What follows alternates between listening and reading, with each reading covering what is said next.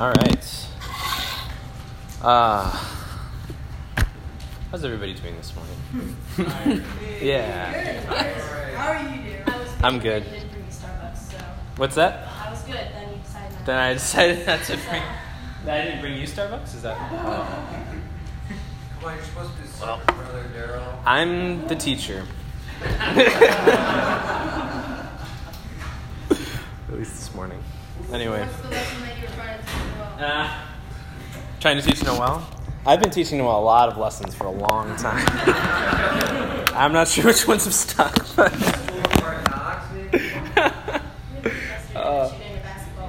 But shooting a basketball was not one of the things that stuck. That's what we learned yesterday. Yeah, that's right. Of course, that didn't really stick for me either. But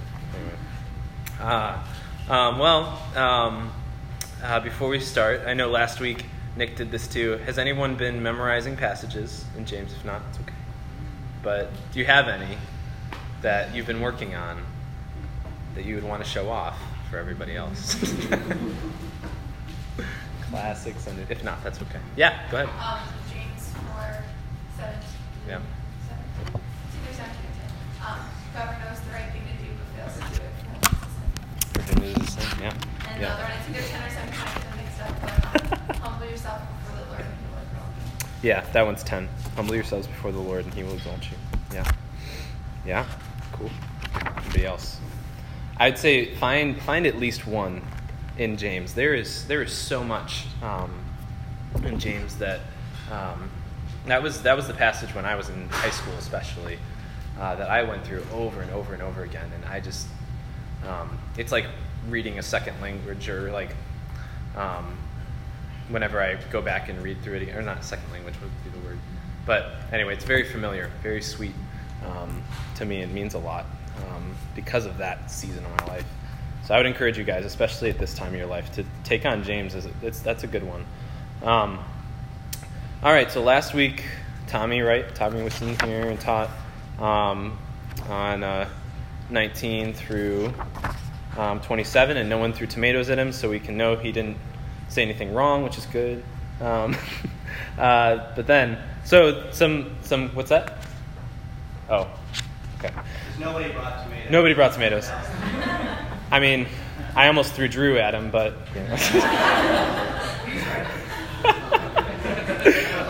Drew, I love you, man. I just have to make fun of you because I love you so much.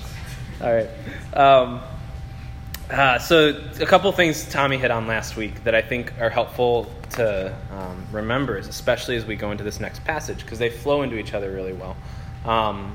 He highlighted that putting aside anger, that you may receive the implanted word of the gospel, that gives us life, that gives us salvation. It says in James, receive with meekness the implanted word that is able to save your souls.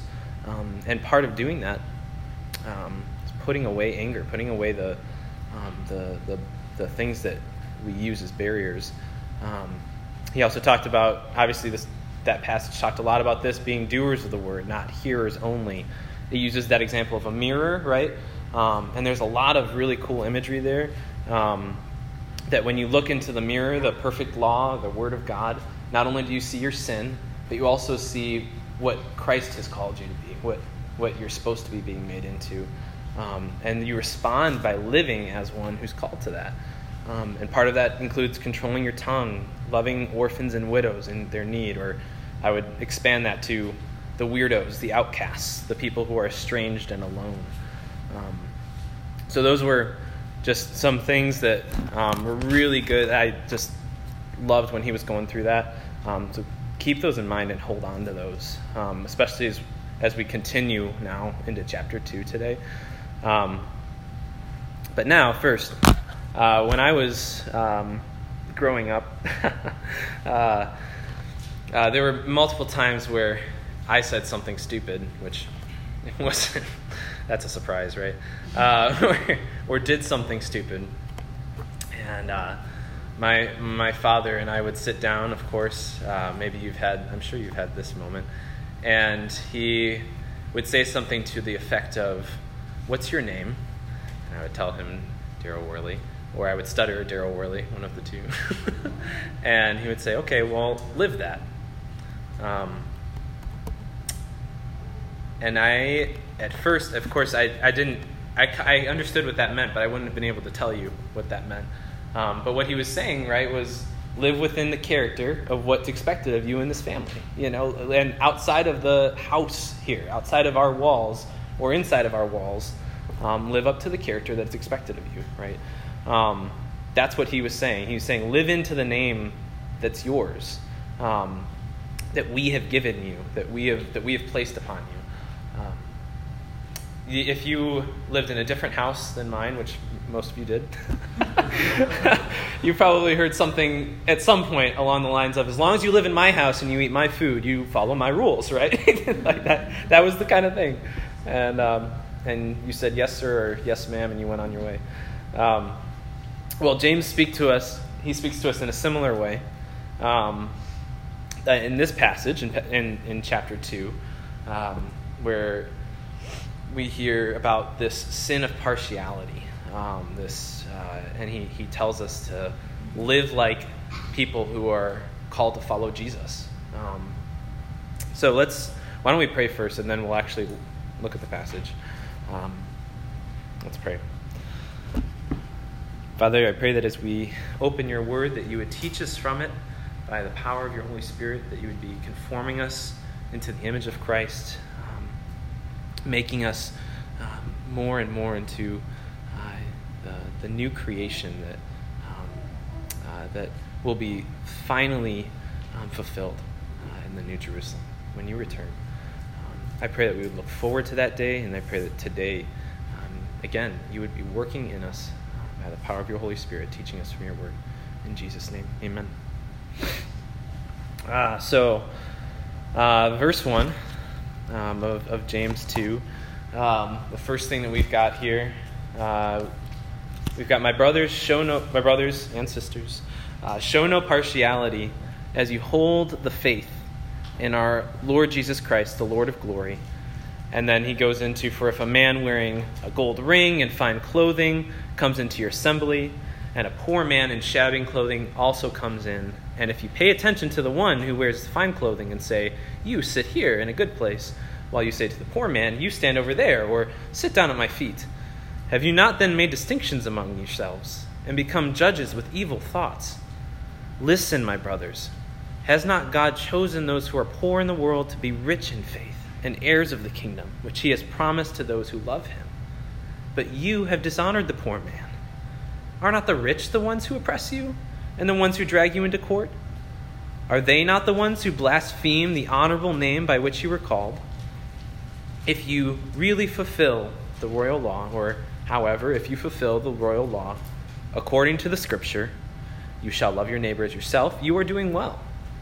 But if you show partiality, you are committing sin and are convicted by the law as transgressors. For whoever keeps the whole law but fails in one point has become guilty of all of it. For he who said, do not commit adultery, also said, do not murder. If you do not commit adultery but do murder, you have become a transgressor of the law. So speak and so act as those who are to be judged under the law of liberty. For judgment is without mercy to the one who has shown no mercy. Mercy triumphs over judgment. So right at the beginning here, we see this phrase, my brothers, show no partiality as you hold the faith in our Lord Jesus Christ, the Lord of glory. Bam, there's the thesis statement, as you would say. There's the statement that everything flows from. First, obviously, we see the show no partiality, the main thing that he deals with. But what's interesting here, something that we need to see, there's an implication here. There's a logic here that when we claim Christ as our Savior and Lord, when we're Christians, when we claim to be followers of Jesus, that we show no partiality to those around us or glorify some over others, because Jesus Christ is the Lord of glory. Jesus Christ is the one who deserves all honor and praise. For he's not only our risen Savior, he's our King. He has authority over all these things. He has authority over the rich and the poor, over the bread of the field that we pray for. He has authority over us, over the whole world. So with that, that's where James wants us to start from, I think. That we show no partiality. And number one, reason being, Christ is the Lord of glory. So that, and then as we go on from there, I think we can unpack this scenario now. This part speaks very clearly to us, verses 2 through 3, or 2 through 4. If a man wearing fine clothing, a gold ring and fine clothing, comes into your assembly, and then a poor man in shabby clothing also comes in, you pay attention to the one, and you put off the other. Now, this part speaks very clearly to us, I think, because we all know it very well. However, I think we're also so familiar with it that we can very easily tune it out as we read it. So for those of you who are like me, who do that easily, here's a breakdown. This is the scene that plays out in the lunchroom. This is the scene that plays out while you're inviting people to hangouts and to parties, right? This is the scene that you see play out when you're deciding who to sit next to during a field trip. Like those kinds of situations are really sensitive areas for us, because we have to make hardcore decisions in that moment on, well, if I sit by this person, what does that look like? And what does that say about me? If I sit by this person, or if I invite this person, will I kill the party? Will I disappoint so-and-so because I know that they just can't stand this other so-and-so? You can tell I spent a lot of time coming up with those names. So, yeah, I just think it's a very relevant situation from age to age that James talks about here. So what does James tell us in that moment? Well, first, let's, he says by following through with the sin, with the unloving thing here, you're committing what he calls the sin of partiality. But I want to know, how would you guys describe that in your own words? If you hear the sin of partiality, what would you call that? James calls it sin of partiality, right? We often use different language sometimes. Yeah. What's that? Judging other people? Yeah. Yeah, and he even uses that word too. Yeah. Judging other people in what ways? Assuming that you're too good to be around someone. Yeah. Yeah. And what do you base that on? What are you basing that? Like when you're saying I'm too good for you, what kinds of things are you tell you that? Looks, yeah. Yeah. It doesn't take much. Yeah. Segregation. Separating the two people, like depending on the context of the people you know and people you don't know, or the rich people and poor people, make a distinction. Yeah. Yeah. I think we think quickly of racism, right, in our history. But what's interesting is, coming back onto this side of where we're at, it's almost like there was a study done at some point. I don't remember where it was or what happened, but it did just kind of a survey of all these churchgoers and asked, if you were to sit next to someone in a pew, would you be more likely to sit next to someone of a different race or next to someone of a different economic class, basically? And the majority of people would rather sit next to someone of a different race as long as they're of the same kind of economic, social status. Now, I don't know if that necessarily pertains to youth or not, but that's at least it's something that is very prevalent again in our culture. We're kind of back into this scenario again, culture-wise, which is really interesting. Segregation is but that goes beyond just race, even though we might be thinking of race right away when we hear that word. Did someone else have their hand raised? Yeah, go ahead. The sin of partiality, really, it's sometimes from the perspective of the person, it's selfishness, because you know that if you invite this friend, that you know that the attention will probably go away from you. From you, yeah, or your friends will probably go and do something that you know that you don't want to do, so it's more selfishly oriented. Yeah, definitely. Yep. Any other thoughts too before we? Yeah, sure. Bias or bribery. Bribery. Interesting. Why did you use bribery? Because the World Cup's going on, and that's how Qatar got the 2022 World Cup.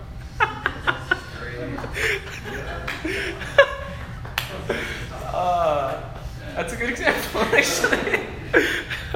I'd say, Daryl, so Yeah. I guess along those lines, that's one part of, I think, like, how can these people, and you don't even think about it most times, sometimes it's not even as Yeah. conscious as it is subconscious, but, like, how can these people benefit me? How can these people benefit me? Yeah, that plays into like the selfishness. Are they gonna? Is the focus gonna be taken off of me if I make this choice? Right, what you were Or, saying. yeah, these people, they Yeah. don't benefit me, or Right. would have me go, like, people would identify me in a direction I don't want to be identified Yeah, with. right. Yeah, I'm going to lose something because of this person, right? And we start treating people like objects all of a sudden, right? We start treating people like, well, if I do this, I'll get this. You know, if I accept this person, I will get something, right? And if I accept this person, I will get something else that I don't want. I'll get esteem or honor or high standing of some kind when I treat my rich neighbor a certain way versus when I treat my poor neighbor a certain way. Whether it's rich in possession, whether it's rich in looks, whether it's rich in just kind of social standing. Like it doesn't. Rich is a word that he uses to just describe someone that we'd be tempted to want to get something from versus someone who looks like they've got nothing to offer us. And I think James is pushing us in ways that are very helpful there. Now, let me clarify too, really quick. This doesn't mean that we can't hang out with the people that we're drawn to. That's not what I mean. Because we can start to feel very guilty sometimes when we talk about this and think, well, what about my friends, right? We can't know everybody intimately, and we shouldn't try to. That's okay. So I'm not talking about, you can't hang out with your friends. You can't hang out with the people that you're just drawn to. Dig into those, but be willing to invite whoever wants to come in and take part. James says that when we show partiality, he says here, he characterizes this treatment as evil. He says that when we become judges of one another, right? When we, in this way, we have evil thoughts within us.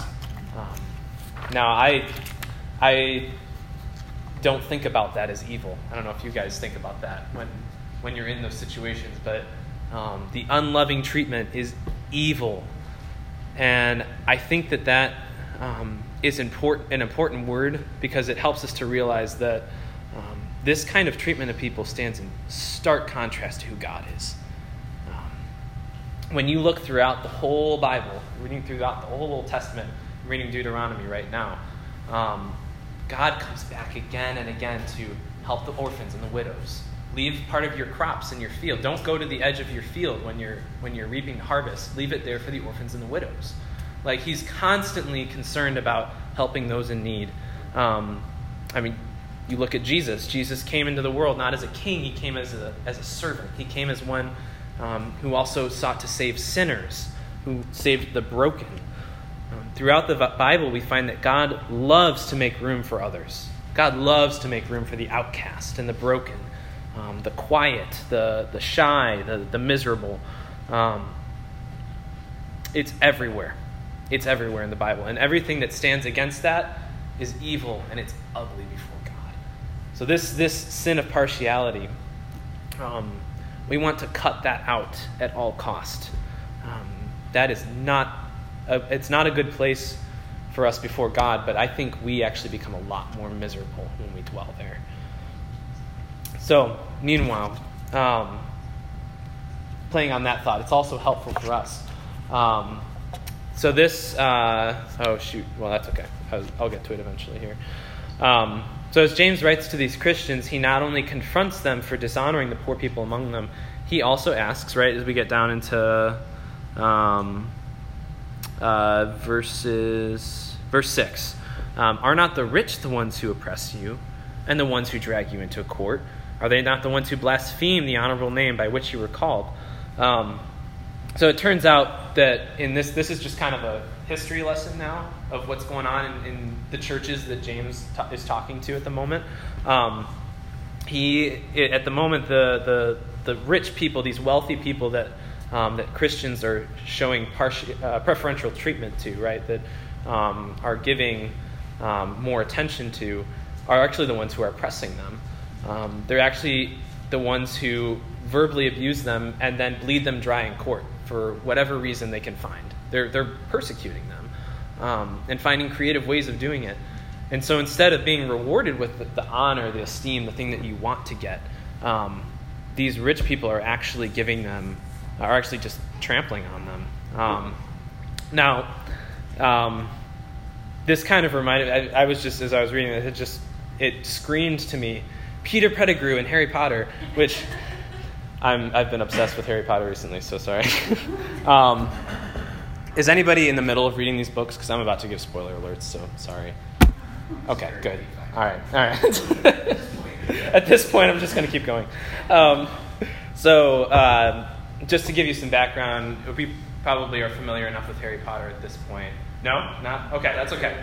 So it's kind of the classic, hero rises from the ashes, takes down the bad guy story, all right? Harry Potter lives through the killing spell of this great Lord Evil Voldemort, and Voldemort goes away, but then he comes back, and, the rest is history. Anyway, I won't give it away because it's a really good story. Beautifully written, so you should read it. Beautifully told. I haven't really read all the books yet, but I've seen the movies. Anyway, Peter Pettigrew was a friend of Harry Potter's father. All right, he was a friend when they were in school, and they had this really tight-knit group of guys. And even when Peter was a little quirky, a little weird, little lacking in characteristics to make him at all likable, Harry's father and their friends welcomed him into this intimate group. They gave him a place, and they gave him a name. They gave him an identity. They graced him with that. But then as this evil wizard, right, Lord Voldemort, starts to gain power and influence, and everything's looking really scary because Voldemort's really gaining a foothold in the world. Peter Pettigrew, who had been given so much, sells out Harry's parents, and Voldemort kills them and then attempts to kill Harry as well. And that's what you come to kind of in the middle of the story. And then as the story continues, though, we encounter this sad character, Peter Pettigrew, again and again, who has sold himself out to Voldemort and is continually trampled on and taken advantage of. And that's his whole existence. And he's a real rat of a character in some senses. And that's a pun because he's also a creature that can turn into a rat. He's a person that can turn into a rat. So it's a really funny. Here all week. Actually, I'm just here today. But now I ask you, I'll turn that around. Where are you giving preferential treatment to some and ignoring those in need? And are you aware that those actions are actually hurting you?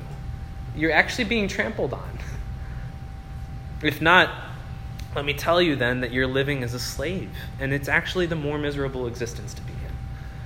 So, what is the more beautiful experience to be in?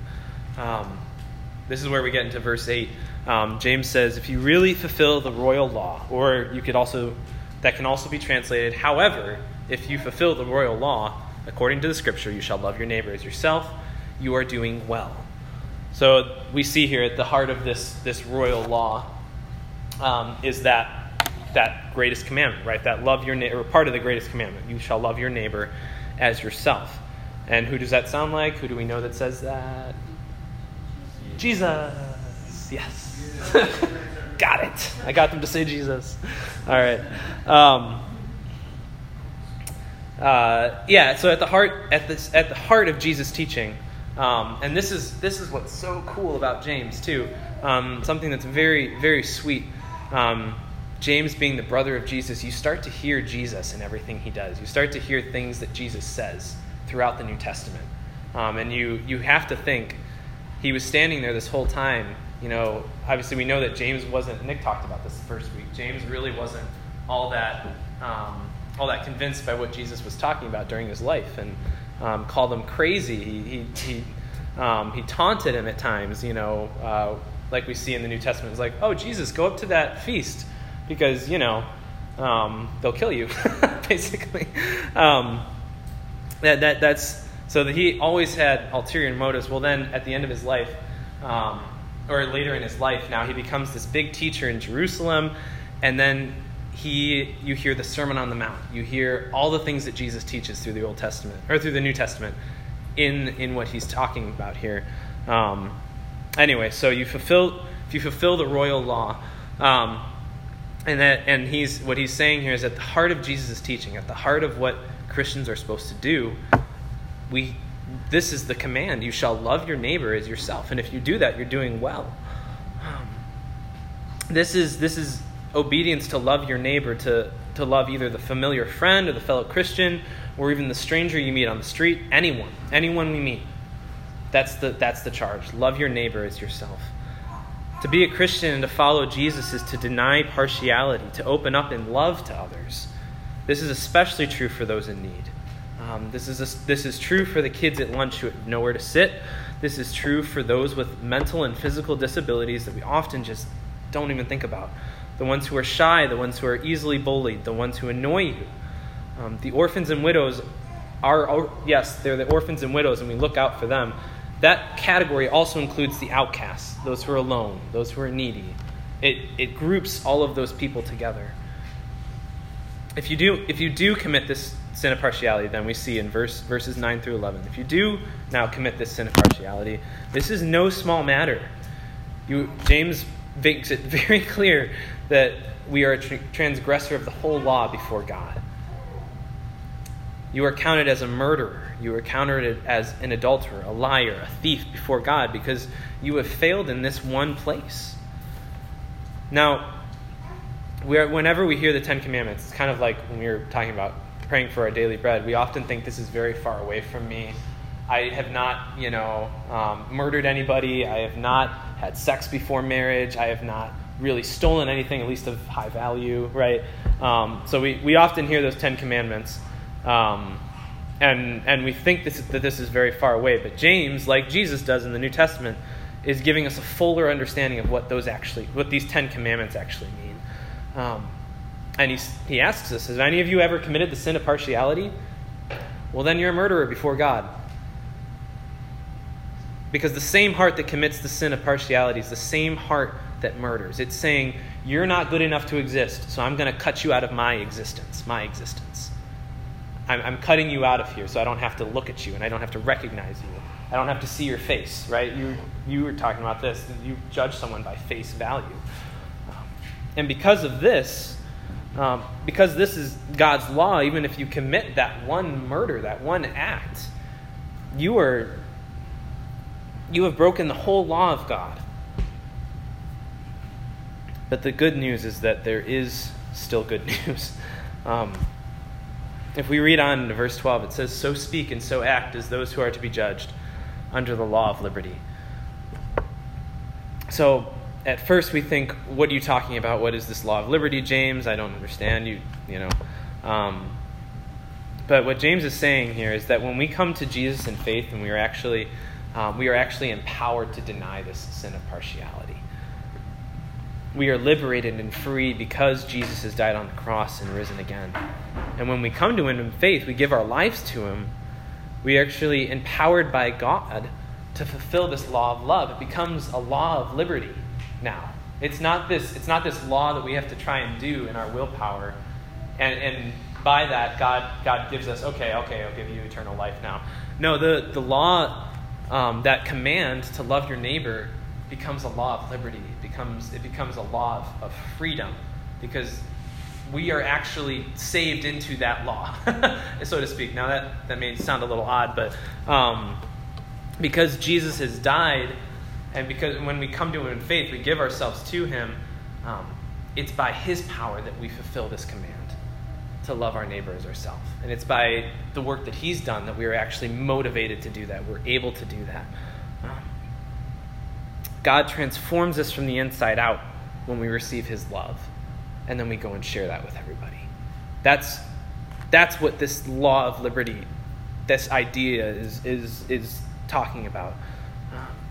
And as we go into verse 13, obviously, yes, God's judgment will be upon those who don't live into that law of liberty or who don't receive the gospel.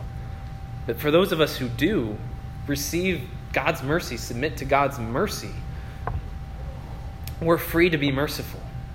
And James is simply telling us to live as ones who have received this wonderful mercy and this wonderful grace of God. It's receiving that love that has set us free, right? That I am set free. Oh, right. Like the O's are there are not just because it sounds really nice musically. The O's are there because it's really emotional, because it's really amazing. That's why we sing O's when we sing. Now, we don't sing O's very often in our church context. It's something that a lot of other people do in other contexts. But when we're singing that song, those O's are there for a reason. It's because this is amazing. Because this is incredible.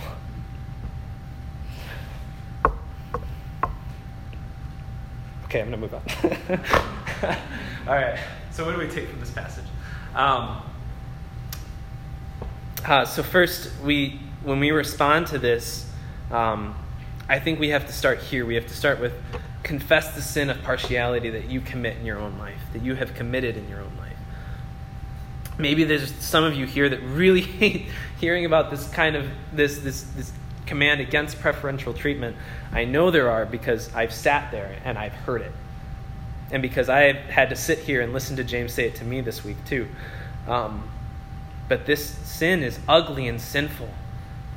And I know it's terrifying to think about opening yourself to those who are poor and needy, to those you really don't want to have to give time of day to. But if that is you today, I feel you, because I've struggled with that this week myself. But this is what we do when we fail. We come to Jesus, and in that very moment we pray, oh God, I am selfish, right? I'm selfish, and I'm guilty of showing partiality to the people around me, the people that you love. So forgive me of my sin. Make me to know the joy of your salvation, that I might love the poor people around me, that I might love the stranger, the weirdo, the one that I really don't want to have to deal with. And I guarantee you that God will answer, because like we read earlier in James, this is a God who gives generously to all without reproach. Right? This is the God who wants to answer our prayers. This is the God who loves to hear us when we come to him and pour out our hearts to him in faith. So receive now. Receive and rejoice in the mercy that God gives you. Let God's mercy so fill you that you may be able to show mercy to others, that you may be free to show mercy to others.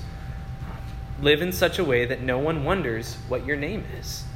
Like I started with, right, earlier in my life, my Lord, well, he was my Lord, my dad, as an overlord over me. He says, live your name. Live in such a way where no one wonders that why your name is Daryl Worley, where no one has to wonder, is his name actually Daryl Worley? Because he doesn't really act like that. Live in such a way that when people see you, they think, wow, this person really is a Christian. Jesus really does transform people. I don't even have to wonder about that, because I see it happen in this person's life, and I see how they treat this person, who I really don't like either. It's important to remind you guys here again that God produces this in us when we turn to him in faith, right? When we pray, I'll love your name. That's what I was going to say. Again, it's a fearful thing to give up partiality, to be merciful to the ones you don't like. But when we commit it to God in prayer, just keep remembering, hold on to that verse, that God gives generously without reproach. And it specifically says wisdom there. But that goes beyond just wisdom for this one moment. God gives generously without reproach. That's the character of God. That's the heart of God. God shows no partiality. So with that, I've said all that I had to say today. Do you guys have any questions? Any thoughts? Anything you want to I want to make room for that. Obviously, you guys are going to be doing more discussing later this week. But if there is anything before we go. And that's okay if not. Okay. Why don't we pray? And then we'll be in the main service now. Father in heaven, thank you for your word, for your character that does not commit the sin of partiality, but that welcomes the stranger and the weirdo and the broken and the sinner. Show us, Father, that we are poor and needy, that we might turn to you and receive the grace and the mercy that you give without reproach. We commit ourselves to you now and pray that in our time in the service this morning, you would be glorified and honored by our worship, that we would be made new. In Jesus' name, amen.